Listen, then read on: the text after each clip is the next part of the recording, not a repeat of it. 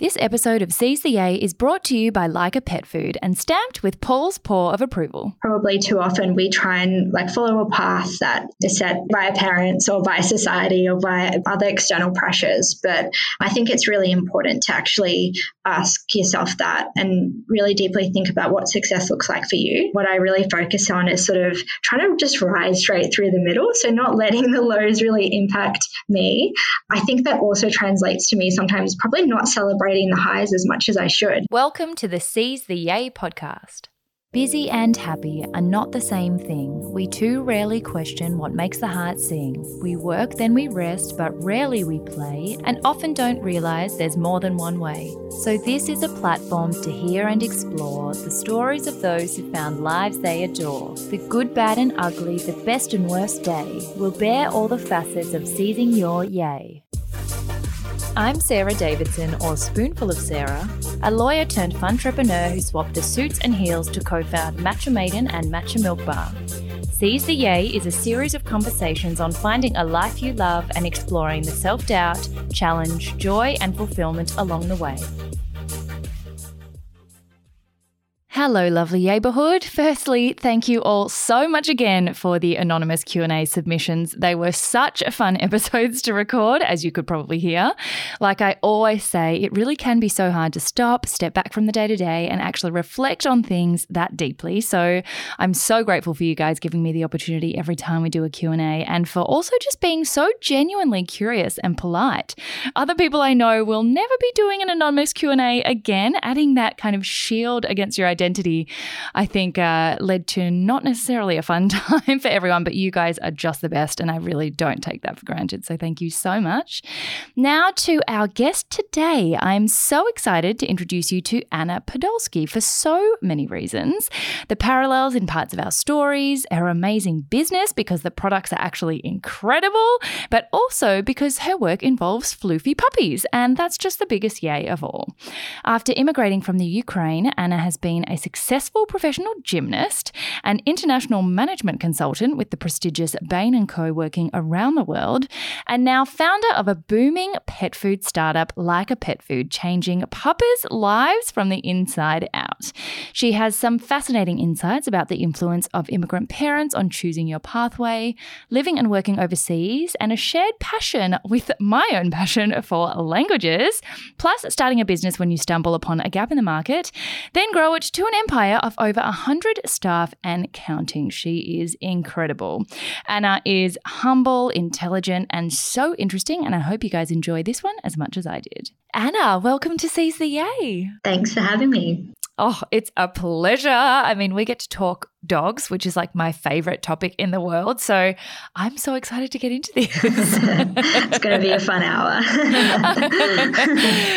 Before we get into your story, which I cannot wait to dive into, the first question I love to start every episode with is a little bit of an icebreaker. And I think one of the things that happens when you're a founder and you have a story and a business and a product is that often people get introduced to your identity at this stage in your life, but forget that, you know, behind the gloss of running a business and having beautiful products and this beautiful, like polished exterior identity that we're all just like normal people who do very down to earth things behind the scenes. So first question for you is, what's something relatable about you or just really normal that you do in your life? What's really relatable? Well, I love plants, but I'm like not the best plant mum. So I do kill some and it makes me really sad. I think there's a few pots in particular that must be like jinxed or cursed or something because most of them do okay. But then there's some that just, don't make it very far. I'm trying. I love how it's a jinx or a curse. It's nothing to do with your level of nurturing or skill or no. Can't be the water, can't be anything else. I think plant mumhood is like a serious business. I just you got to keep those babies alive. Yeah, it's a big effort, big commitment, but so worth it. I was similar. I didn't know anything about them, but then I went 0 to hero and then suddenly bought 100 in lockdown. And the problem is more of them survived than I thought were going to survive. And now I'm like, okay, so now I've just volunteered myself for this upkeep all the time forever. So it is like a child. Yeah. I'm sort of in this pattern now where the ones that are thriving, they're sort of growing and outgrowing their pots. So sort of buying new pots, moving them to the new ones. But then I have all these smaller ones that are empty. So you go get more ones, and it's sort of this really kind of exploding family now, quickly running out of space. And repotting is like advanced. I'm like, that's full on. That's like proper green thumb. As I mentioned, not always successful, but yeah. Well, let's jump into your story. As I mentioned before, I think there's so many chapters in your life before the one where people tend to sort of meet you in now and forget that often the pathway wasn't straightforward and most of the time definitely not smooth. So I'd love to go all the way back to your childhood, actually, to sort of look at what you thought you'd be. What were the first things you gravitated towards? I know you sort of had a very early first career as a professional gymnast. I was a ballerina when I was younger. So that young, like, discipline and dedication, I think, really shapes your attitude towards work later in life. But yeah, talk us through what you were like as a kid, what school was like, how you balanced gymnastics, and yeah, what you thought your first jobs would be. Yeah. Look, I guess, first of all, I immigrated to Australia. So my family is from Ukraine, and we came over here when I was really young. So I think that did shape me a lot. And, that whole immigrant family where my mum was really keen that we all got a really good education, had good jobs, didn't have to worry about financial side of things. So I always felt like this huge sense of responsibility. And I think that really shaped me to be really disciplined and motivated and sort of, quite focused even as a kid. And so I think I was pretty diligent, both on the school side, but also, with my gymnastics, and sort of making sure I balanced both and sort of tried my really hardest at that. I also really loved animals, even from when I was a kid. Every photo of me, I'm holding a dog or a cat or, something. So I actually wanted to be a vet for most of my childhood. Wow. And I almost ended up studying it at uni, but I just couldn't do the blood and the needles. I'm the type of person, when I got my COVID vaccine, I fainted. I'm just so bad at all of that. So the vet path wouldn't have worked. Yes, bit of a barrier. There's so much to unpack here already, and we're not even at the start of your working life yet. But I mean, coming here as an immigrant and how that shapes your identity, and then the professional gymnast career at such a young age, and showing leadership from so early as well. I saw you co-founded the rhythmic gymnastics team at your school, and then, took the school to other competitions, winning 3s in a row and remaining a top school to this day, really leaving a legacy, and then choosing a career and going to university. But firstly, how did you decide, at what kind of junction did you decide you weren't going to do gym full time and that wasn't going to be your forever career, but you go to university instead? Yeah, it was a really big part of my life for a long time. 10 plus years growing up. And ultimately for me, probably came back to my family values and my parents sort of, wanting me to go to uni and get a job.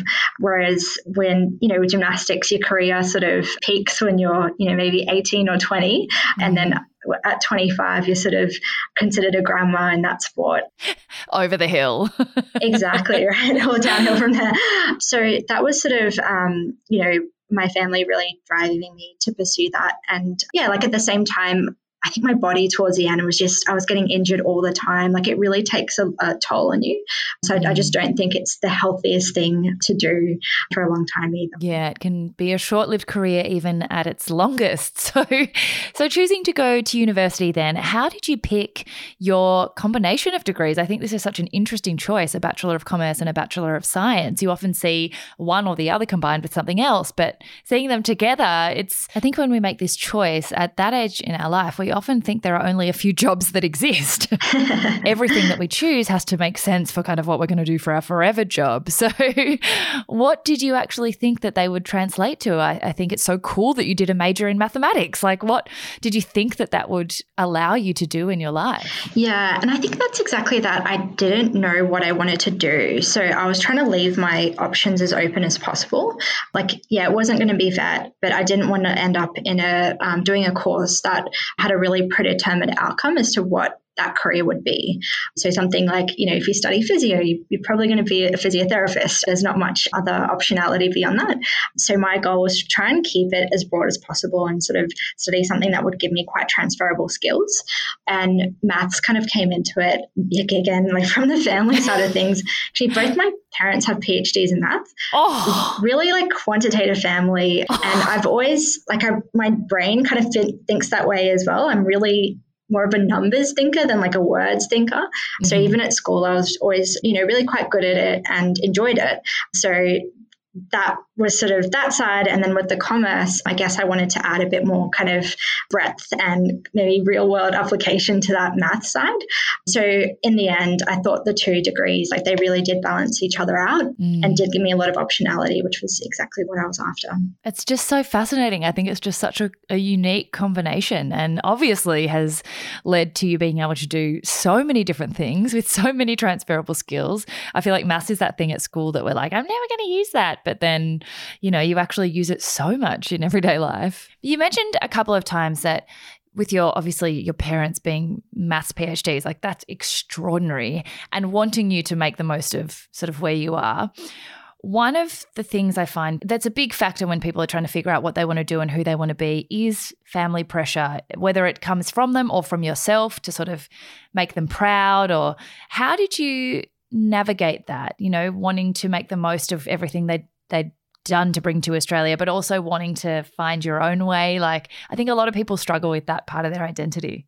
Yeah, and it's a hard one, right? Because they sort of want the best for you and are trying to steer you in an attempt to do that. And at the same time, when you're that age and still like really, I guess, inexperienced and then don't know much about the world or like, careers or anything like that, you are quite guided. And I think it tends to, like, your parents' opinions and thoughts tend to shape you quite a bit.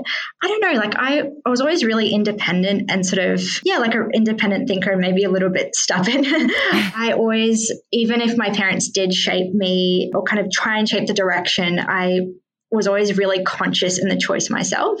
So in the end, I quite enjoyed that guidance because I just didn't know what I didn't know. And having that kind of experience lens or just other viewpoints, I found really helped me.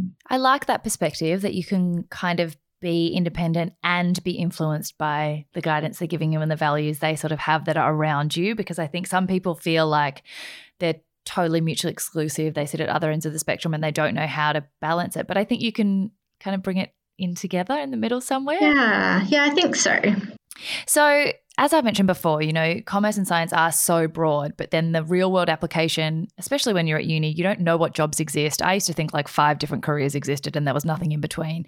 It's really hard to then know like who you want to be, what are you going to become.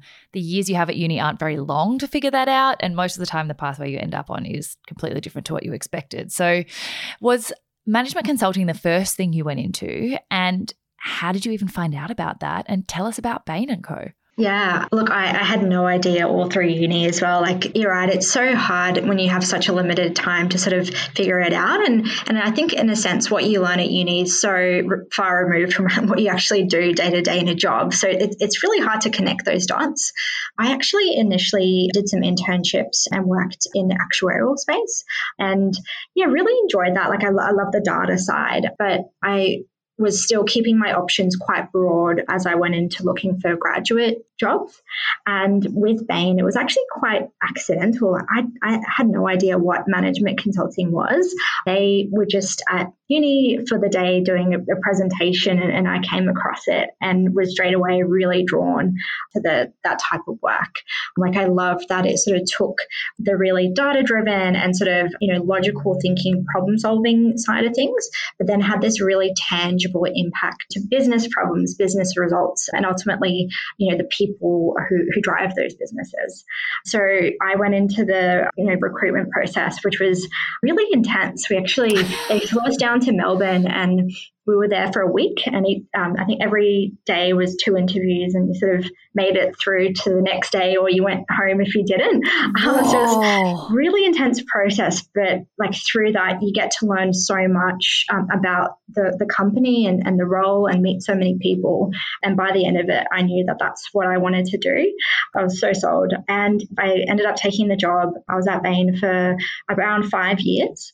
Absolutely amazing time. I feel so grateful to have worked with so many just really incredibly smart people, really interesting business problems.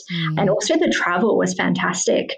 I didn't spend that much time in Australia. I spent most of my time, in US, South America, various, working in different languages as well, a lot of different industries and capabilities. So it kind of stuck to my theme of keeping things broad, because I still didn't really know what I wanted at that point. I actually think, I often say, I chose law because it opens more doors than closes them. But if there's any career launch pad that literally opens any door you want, except for maybe medicine, because you probably have to do a medical degree before you become a doctor, it's management consulting. Like every single person I know who has either started there or gone to one of the big management consulting firms in the middle of their career, it's just launched them into like the most transferable skills, your intimate understanding of business, the cross-border, like you kind of cover everything. The opportunities to work overseas are incredible. And I mean, most management consultants still can't actually explain to you what they do, but that's the exciting part, that it is so broad and diverse that, you're using so many different skills. And so I want to talk about the expat experience of living overseas, but also your proficiency in languages. So I've studied lots of languages and think that opens up a different perspective on humanity and the way the world works. And you're fluent in English, Russian, Spanish, and Portuguese. And I also think it ties into, I don't know about you, but when I was younger, being an Asian Australian, I kind of used to suppress the things that made me different. You want to fit in and you want to be the same. But as I got older, I realized the abilities and heritage and language skills that are different are actually what make me special. And now I kind of am, at the other end of the spectrum. So that's 5 questions in one. I'm so sorry. I don't know what's wrong with my brain today. I'm so excited to be talking to you. That international element of your work and using your languages, and then also how your identity kind of comes out in being able to use your Russian, things like that. How did that unravel for you? Yeah, international experience. I mean, it's so eye-opening. I think Australia is just, it's a really small country and quite a homogenous country in the grand scheme of things. So I really enjoyed that experience of working, just coming at problems from completely different angles and sort of even the scale of the businesses as well, like particularly working in US, where you just don't see that scale of kind of company and by that regard business problem as you do there. And as part of that, of course, integrating and sort of learning more about various cultures and so forth as well. I totally hear you on the point you made earlier around kind of that suppression of your identity and kind of different culture. I definitely did that as well when I was, particularly at primary school, even at high school, where really it's around trying to fit in and sort of, not be too different. But like same as you, I've come to really appreciate that diversity and uniqueness, not only myself, but also in others. I think it's something that we should really be celebrating, and definitely learning languages is part of that. I really love languages. Like for me, I think it's kind of like my maths brain talking a bit, but I kind of think of it as like various like patterns and, ways of kind of, structuring logic and making things fit together. Yes. And I just really enjoy the process. Like I can almost feel a different side of my brain working when I'm learning or like speaking another language.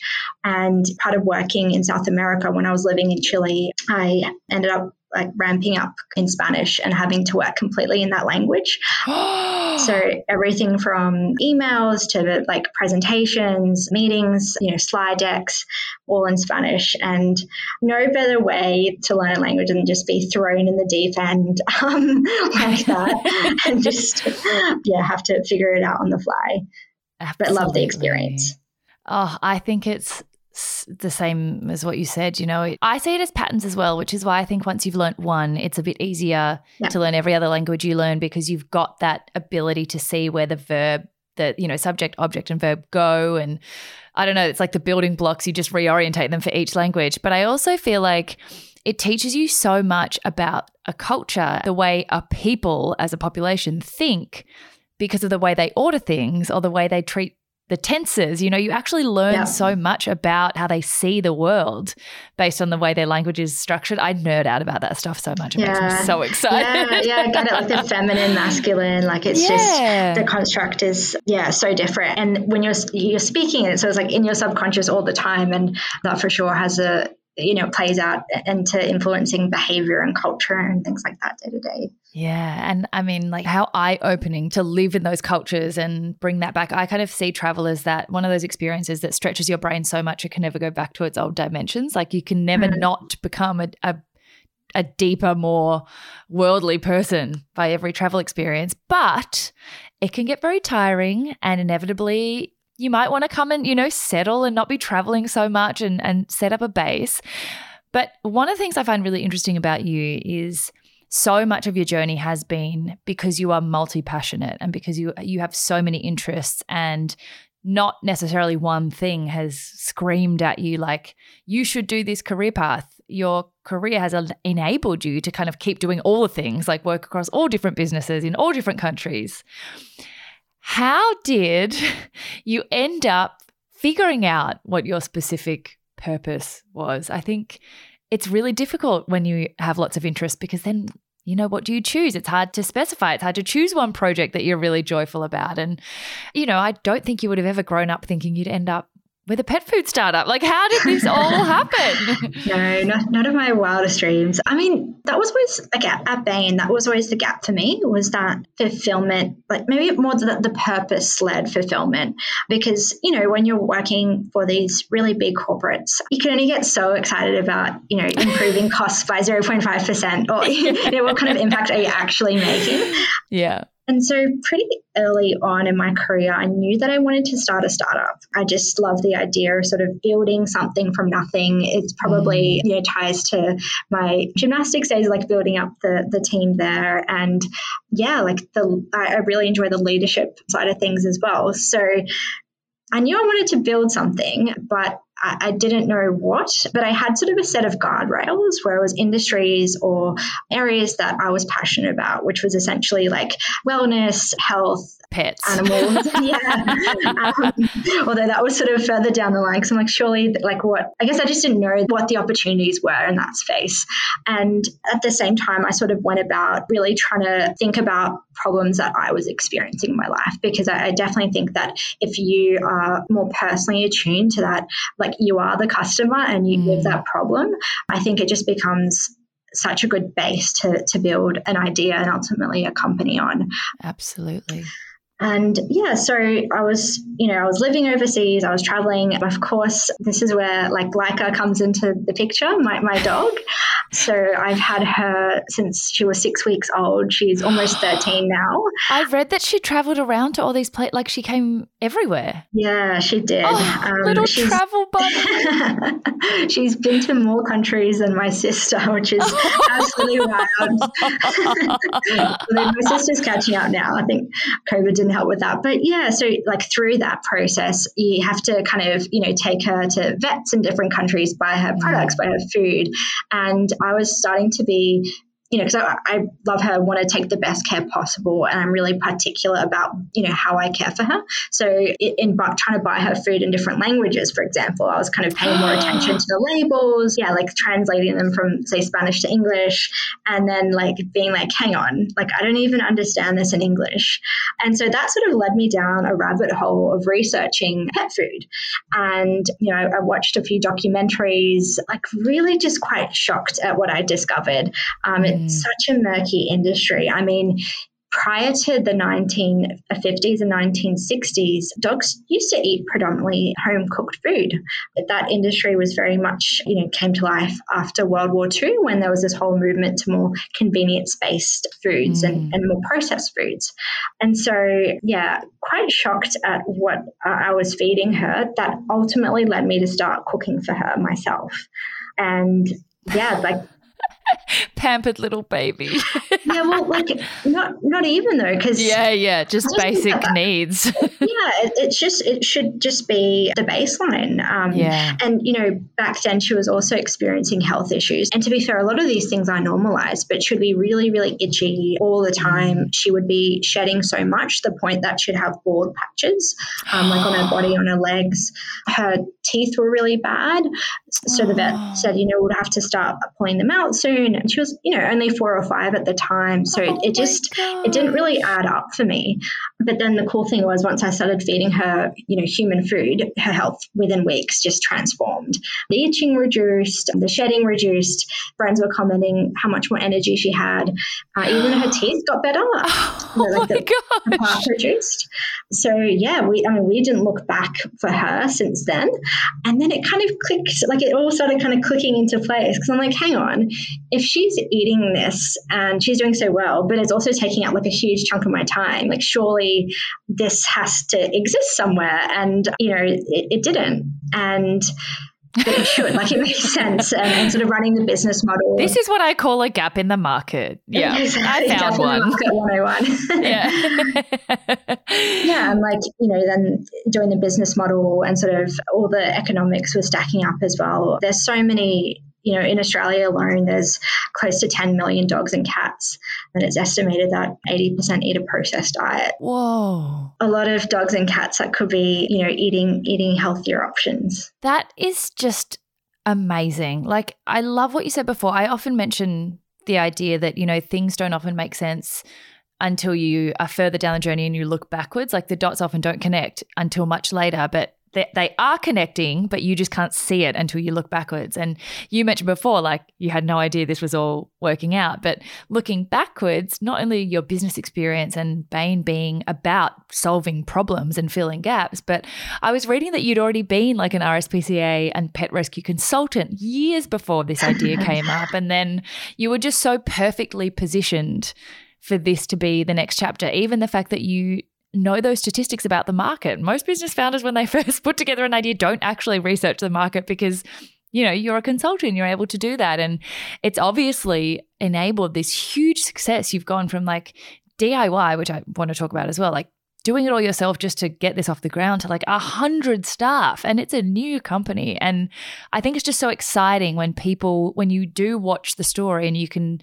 see everything falling into place, this is what she's supposed to be doing. And also seeing how your relationship with success in that time is also changing. Bain is the pinnacle. It's this huge company with huge opportunities and lots of travel and so many markers of success. But the missing piece was starting to be purpose. And I think that's also a big lesson, that things serve you for one chapter, but then you might start to feel like a few jigsaw puzzle pieces are starting to be missing. So you go in search of what the next thing is. And I think that's part of seizing the A, that it looks different at every chapter. Yeah. And look, I think success is an interesting word as well, because what is success?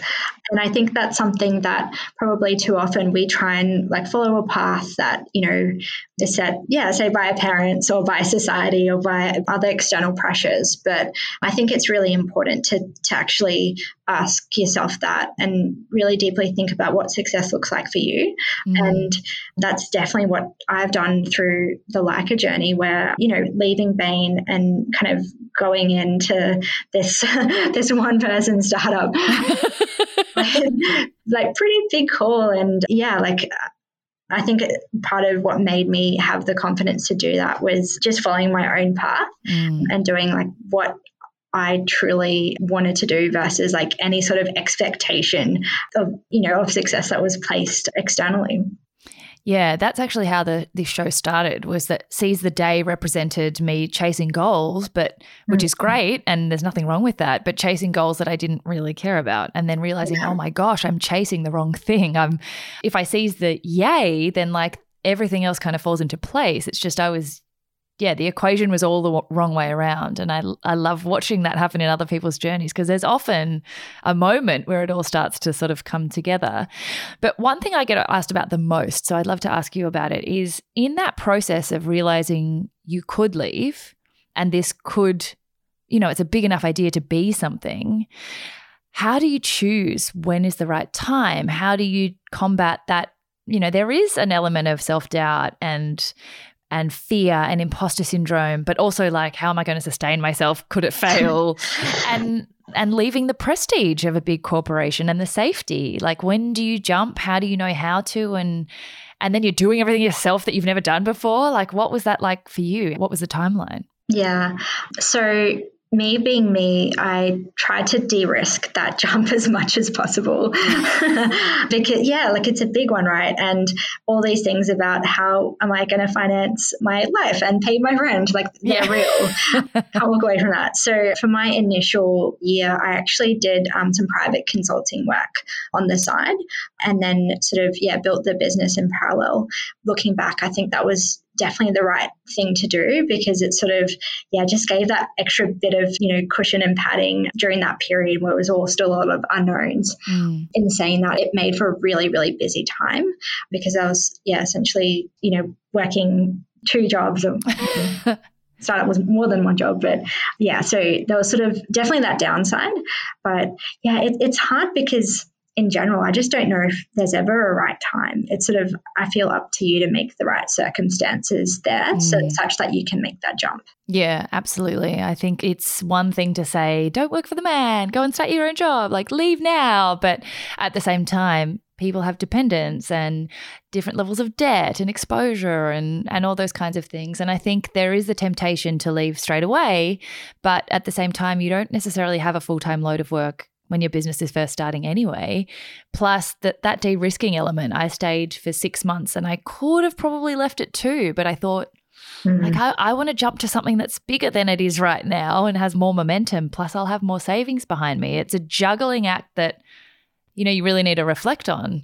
And I probably was a bit too gung-ho when I first made the jump myself, encouraging other people, do it now. You don't want to live with regret. And now I'm think about your finances first. Yeah, be sensible about it. Another thing that comes up quite often in the founder journey is comparison, and how, there's the negative self-talk in general can get, quite crippling in terms of actually putting yourself out there. But then also when it's a market where you're not first to market, in terms of there is a pet food market, it already exists. How did you stay focused on what you were doing, and, why is Lyka different, and how did you focus on that and not kind of get distracted by, oh my God, but they're doing this and they're doing that and I want to do that. And, it's such a hard place to be. Yeah. And I think comparison naturally comes into play for, if you're really competitive like I am, I'm super competitive. I don't know, I just want to win. And that naturally positions you to be comparing yourself to other people. I think what we've done well at Lyka, and I don't know if this was a conscious choice, to be fair, but we're really focused on ourselves internally, and we're really focused on our customer.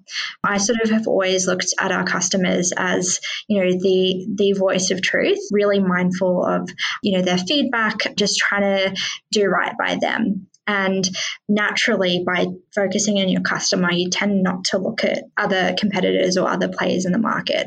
I think that has really contributed to our ability to grow and build a great product. My strong view is that if you're looking at competitors or others, you're looking at the past. You should be thinking about your customer and 10 steps ahead as to how you're going to delight them. Yeah, absolutely. I think it's a fine line between wanting to look at your competitors so you understand the landscape, but then not getting so distracted that you can't focus on what you're doing and what you're doing in your lane and doing that best. Lovely neighbourhood, you'll hear more about it in this episode, but founders are so notoriously humble and I need to sing the praises of Anna's incredible Like a Pet food. If you follow me at all, you'll know our little Paul is a bit of a sensitive sausage, so can't eat particular foods, and Anna's fur baby, Leica, is the same, leading her to create a life-changing range of freshly cooked food that is so natural even we could eat it, although when Paul's around, there's never any leftovers. Did you know that dry kibble has a shelf life of up to 3 years? Anna has seen so many dogs experience difficulties on highly processed diets, but then flourish after swapping to human-grade natural foods. So Leica aims to help transform the pet food industry and puppers' lives from the inside out with easy meal plans customised to your fur baby, delivered to your door for free. You can do full or half sizes. You can even sniff it out to start with a starter box or pause your subscription at any time. It is super flexible. And Anna has so generously given the neighbourhood 20% off your first Leica box. Just use YAY20 at the checkout. Note that this code cannot be used in conjunction with any other offer. I will pop the link in show notes. My recommendation is you give it a try. Now back to the episode. But you've also gone from, literally doing everything yourself, which is such a I feel like it's such a cliche to be like, I started my garage doing it all myself, but it's because everyone does it that way. But then to now 100 staff. So what was your first product and how did you decide to launch with one product versus the subscription you have now? Like how do you actually ease into things and what did that look like? Like what was the first product, for example? Yeah, we launched with our meals, so our lightly cooked meals. It was always a subscription from day one, but only 2 recipes. We had a beef and a chicken. Were you cooking those yourself? Yes, yeah. So it started off in my dad's kitchen. He very quickly kicked me out. That lasted a day. And then we ended up hiring some benches in a shared kitchen space. And then from there sort of moved on to facilities and now we have multiple. But yeah, I think I was really conscious about keeping the offering quite simple to begin with. Mm-hmm. I think there's so much complexity already in sort of getting a company off the ground that the more simple you can be with your product offering, the more it allows you to sort of iterate easier on that limited offering and sort of get that really right before moving on to expanding.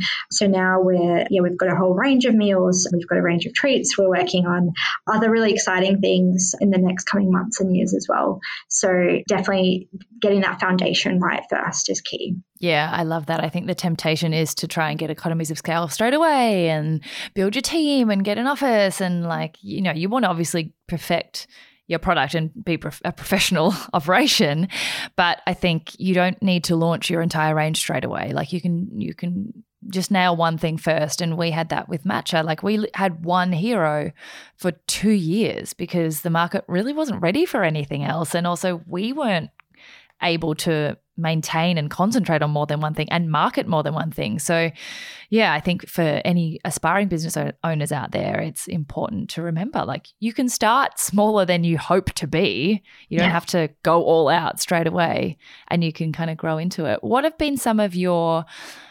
proudest and most satisfying or enjoyable moments in the scale up process and some of the hardest, most challenging moments or mess ups? Oh, so many of both. Look, I think proudest, I definitely get the most satisfaction and fulfillment when I hear customer feedback.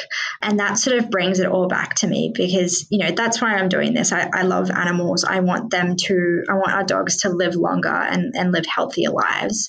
And we get such amazing feedback, dogs switching to Leica, then being able to reduce their, arthritis medication, being able to walk better, the itchiness stopping, all these really cool, tangible things of us improving that dog's life.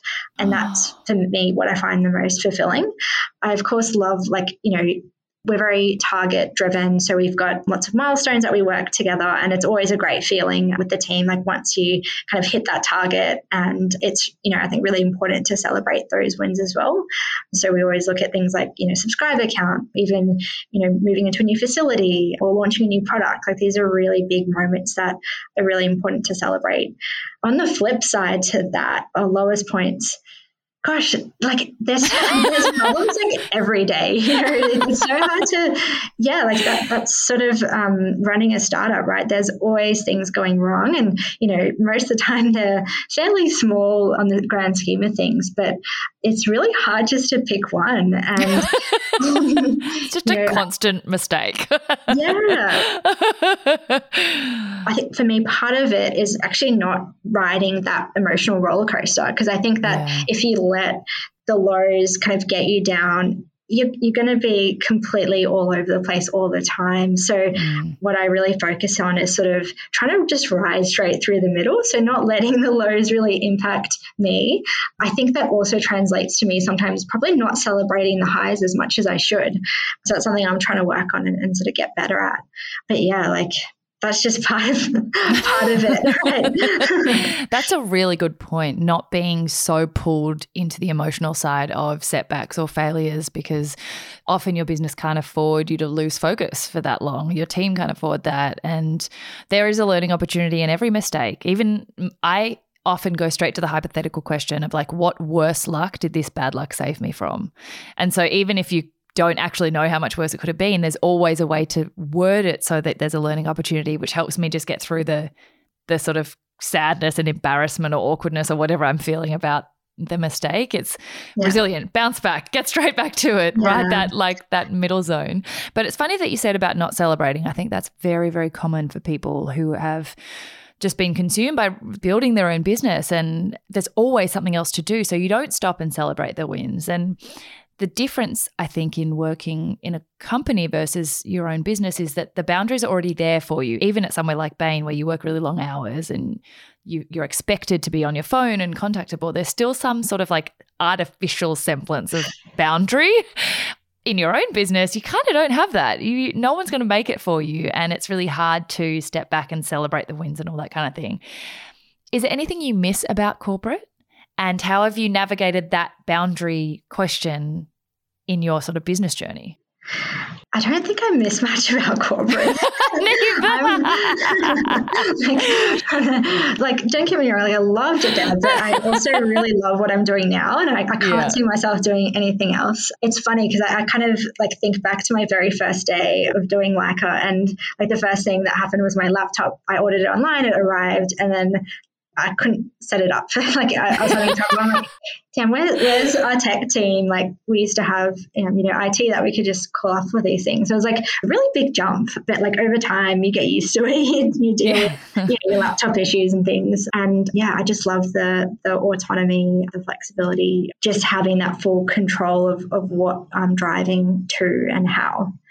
It's fantastic. Of course, that comes with a lot less, guardrails. And, if you're the type of person that does push yourself and sort of work hard, I think it can be hard to, have to be conscious not to take that too far. Yeah. But overall, don't miss too much from corporate. Yeah. Well, that leads very nicely to the last section, which is your play TA and how you kind of cultivate your identity outside of the business, which again, without boundaries is very difficult to do.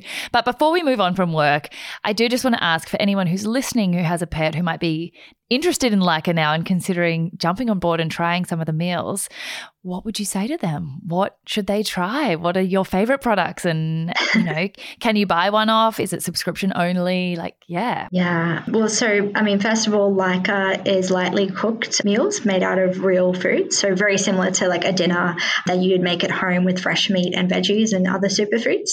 It's a subscription product, but we don't have any time commitment. So you can just order that first box and then pause and cancel straight away. And for the first box, we have a sampler, a starter box. So it just comes with a smaller amount of meals. So I'd always recommend that, especially if your dog's eating a processed kibble diet or something like that, and you just want to try it out. In terms of what to order, I recommend getting the full variety of meals. So we have 6 right now, and that way your pup can just give it a go, try different things. And especially if they're picky, that usually works quite well. And you just want to be careful if your dog's a bit more sensitive, might have, digestive issues, just staying away from the high fat options. So probably a lamb or a beef might be a bit too rich, and more lighter options like a fish, chicken or turkey, they're your go-to. Oh my gosh, so cute. Do you get to spend heaps of time with animals at your work, or like not as much as you would think? Oh, yeah. No, heaps. I mean, our office is dog friendly. So Micah comes to work every day. I'm with her 24/7 and yeah, there's dogs around all the time. It's awesome. Oh my God, that is the best. That would make work-life balance so much easier because you just have dogs everywhere. Yeah, it's like, yeah, it's pretty distracting sometimes. Well, speaking of distraction, I think one of the things that's important, even if you love your job and even if it doesn't feel like work, is to get distracted a little bit because your brain needs downtime, you need distance, you need to refresh, you need rest. Like there are so many, I mean, I say this, I'm not very good at it. I know the theory that we should be doing these things, but what are the things you do that aren't related to what you do at work, like that just allow your brain to kind of flake and just play? I mean, well, Leica, does that count? That's sort of totally. Yeah, I wrote Leica and Billy as like pointers. Yeah, Billy's a bunny who we adopted a year ago. We were sort of looking for a friend for Leica, but she's really she's the jealous type. Like it would break her soul if we brought another dog in the family. So that's why Bunny came around, and it's very cute. They're the best of friends, and yeah, I like just spending time with them and, either going on a hike or out in the park, even brunch, things like that. Also a really big fan of active recovery. I find that doing things like, just watching Netflix or hanging out at home, you sort of sometimes can't switch your mind off work. Yeah. I'm a really big fan of doing something that sort of immerses you completely. And for me, exercise is that, but like more creative forms of exercise. Like I'm not that keen on just running or like, going to the gym and doing weights. I like more things like yoga and Pilates. I used to do a bit of pole dancing as well, but I just don't have the time anymore. Yeah. And started horse riding lessons recently as well. Oh my gosh, amazing. I love your appetite for just trying lots of different things. I'm really similar. I'm just like, you know what? Never been on a horse. Kind of want to ride a horse. Like, let's do it. Why not? Yeah, that's great. Well, to finish up, second last question is, what are 3 interesting things about you that don't normally come up in conversation and that like we wouldn't find in other articles or interviews? 3 interesting things. So I've kind of a weird diet. I'm vegan, kind of. I do seafood and fish, like the pescatarian side, and then I'm mostly vegan. Oh, yeah. As well. So it's sort of this mix of, doing it for sustainability and trying to reduce my meat intake, but also for health. But yeah, I can't really it doesn't really fit into a box. Yeah, I was like vegan as in you only eat bacon? Like. So, yeah. That's a good one. Yeah, so that's one. Another one, I have 2 dads. So my parents, my mum and my dad got divorced when I was really young, and then my mum remarried when I was really young. And so I grew up being really close with my stepdad. And I call them both my dad, really close to them both. I think it's probably really confusing for everyone around you. Yeah. But yeah, I feel pretty grateful that I get to have a mum and 2 dads. Wow. And then what else? Yeah, maybe languages. Just coming back to that again. I really want to learn a 5th language as well. Just going to find a bit more time to do that. What would you learn? So tossing up between Italian and Japanese. Oh. Yeah, I did Japanese at primary school, but I've forgotten everything. I feel like so my main second language is French, and because of that, Italian and Spanish were really easy. So I feel like if you wanted to learn it quickly, to be like fluent quickly, then Italian. Do you have you don't have an Asian language, do you? No. Oh, then maybe Japanese. Yeah. Just to balance it out. I meant to say to you at the start, Dobro požalovit, ja govoru po-ruski. Oh, when did you learn Russian? I don't, though. I know like a few sentences and that's it. That's awesome. What languages do you speak, by the way? So French was the one that I majored in, and I did part of my law degree. So similar to you in Spain, I just turned up and was like, I wasn't registered as like a foreign language student or anything. And then I was like, why did I do this? I don't understand anything. And then after crying for 3 months, then suddenly I could just understand everything. So that's my kind of most fluent language. Japanese and Chinese were my minors, so I did them to university level, but I've like forgotten everything. English was my first language, so I remember Latin languages a lot more easily. Italian and Spanish, I'm just like, I can read, I can like listen to the TV, and then I can have a basic conversation, but I understand more than I can say.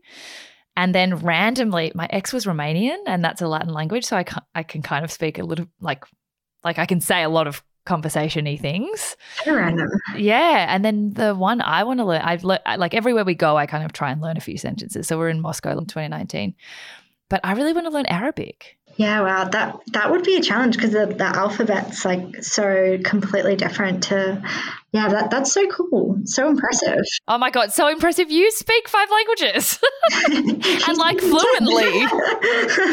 No, mine are like so basic though. Like only one of them I would call fluent. The rest of them are just like for funsies. Cool, very cool. I also meant to ask, how has your family been are they here or are they still back in the Ukraine? Or half and half? So my immediate family is here, but I do had extended family on both sides back in Ukraine. But luckily everyone's been safe and they're sort of, relatively out of the conflict areas, which is really good.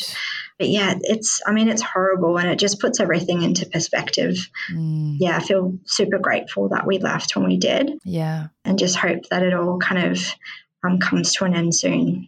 Yeah, well, I'm so glad to hear that your friends and family are safe, and same to anyone listening who has family or friends in the Ukraine. Sending all our love from the Neighbourhood. A little segue back to our very last question for today to leave you on a little bit of a higher note with a bit of yay. What is your favourite quote? My favourite quote. So the one I really love is, you overestimate what you can do in a day or a week, but you always underestimate how much you can do in a year, let alone a lifetime. I love that. I've never heard that before. I'm obsessed with quotes. I feel like the other language I speak is quote. Like I can communicate exclusively back and forth in quotes, but I've never heard that before. That's such a good one.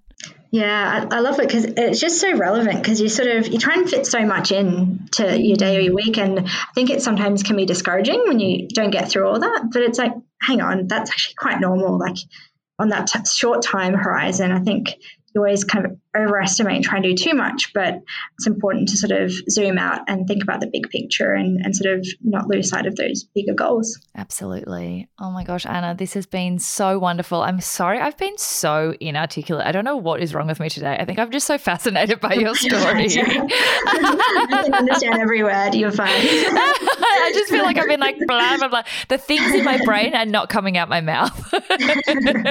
But thank you so much for sharing your story and for also topping Paul up with Leica. I'm so excited to see what happens. His skin is a big recurring issue, so I'm really excited to see what happens. Yeah, fingers crossed you see some difference. And he's day 1 now, so I think for Leica it took maybe a couple of weeks. So I'd be really keen to check in and see how he's doing. I mean, literally when the food arrived, it looked so good. I was like, is this human food? Could I eat this? Because it looks so beautifully packaged and everything. I'm really excited. I'll report back. Yeah. And to answer your question, you can eat it if you like. I mean, we try it. I've only tried the fish recipe because I don't eat meat, but of course. We do taste test it, and it's literally just meat, veg, and superfood. So the only thing I'd say is it's a little bit bland because we don't do salt and pepper and spices like you would on your food. But it's all filled with the good stuff. Amazing. Well, thank you so much, and I'll keep you posted. Thanks for having me, Sarah. Paul was munching on his Leica pet food Chicky Chews in the background for most of that episode. Gosh, anything involving animals is such a yay for me. And what an amazing story. Anna is such a powerhouse, and I loved hearing about the many different ways she's applied her leadership and creativity. She has so generously given the Neighbourhood 20% off your first Leica box if you're keen to try it out for your fur babies, which Paul highly recommends. I'll pop the link in the show notes for you to find out more. As always, if it feels right, please make sure you have subscribed to the show, that you share this or any other episode, or leave us a little review. It only takes a few seconds so we can keep growing the Neighbourhood as far and wide as possible and snagging up those fabulous guests. I hope you're having an amazing week and are seizing your yay.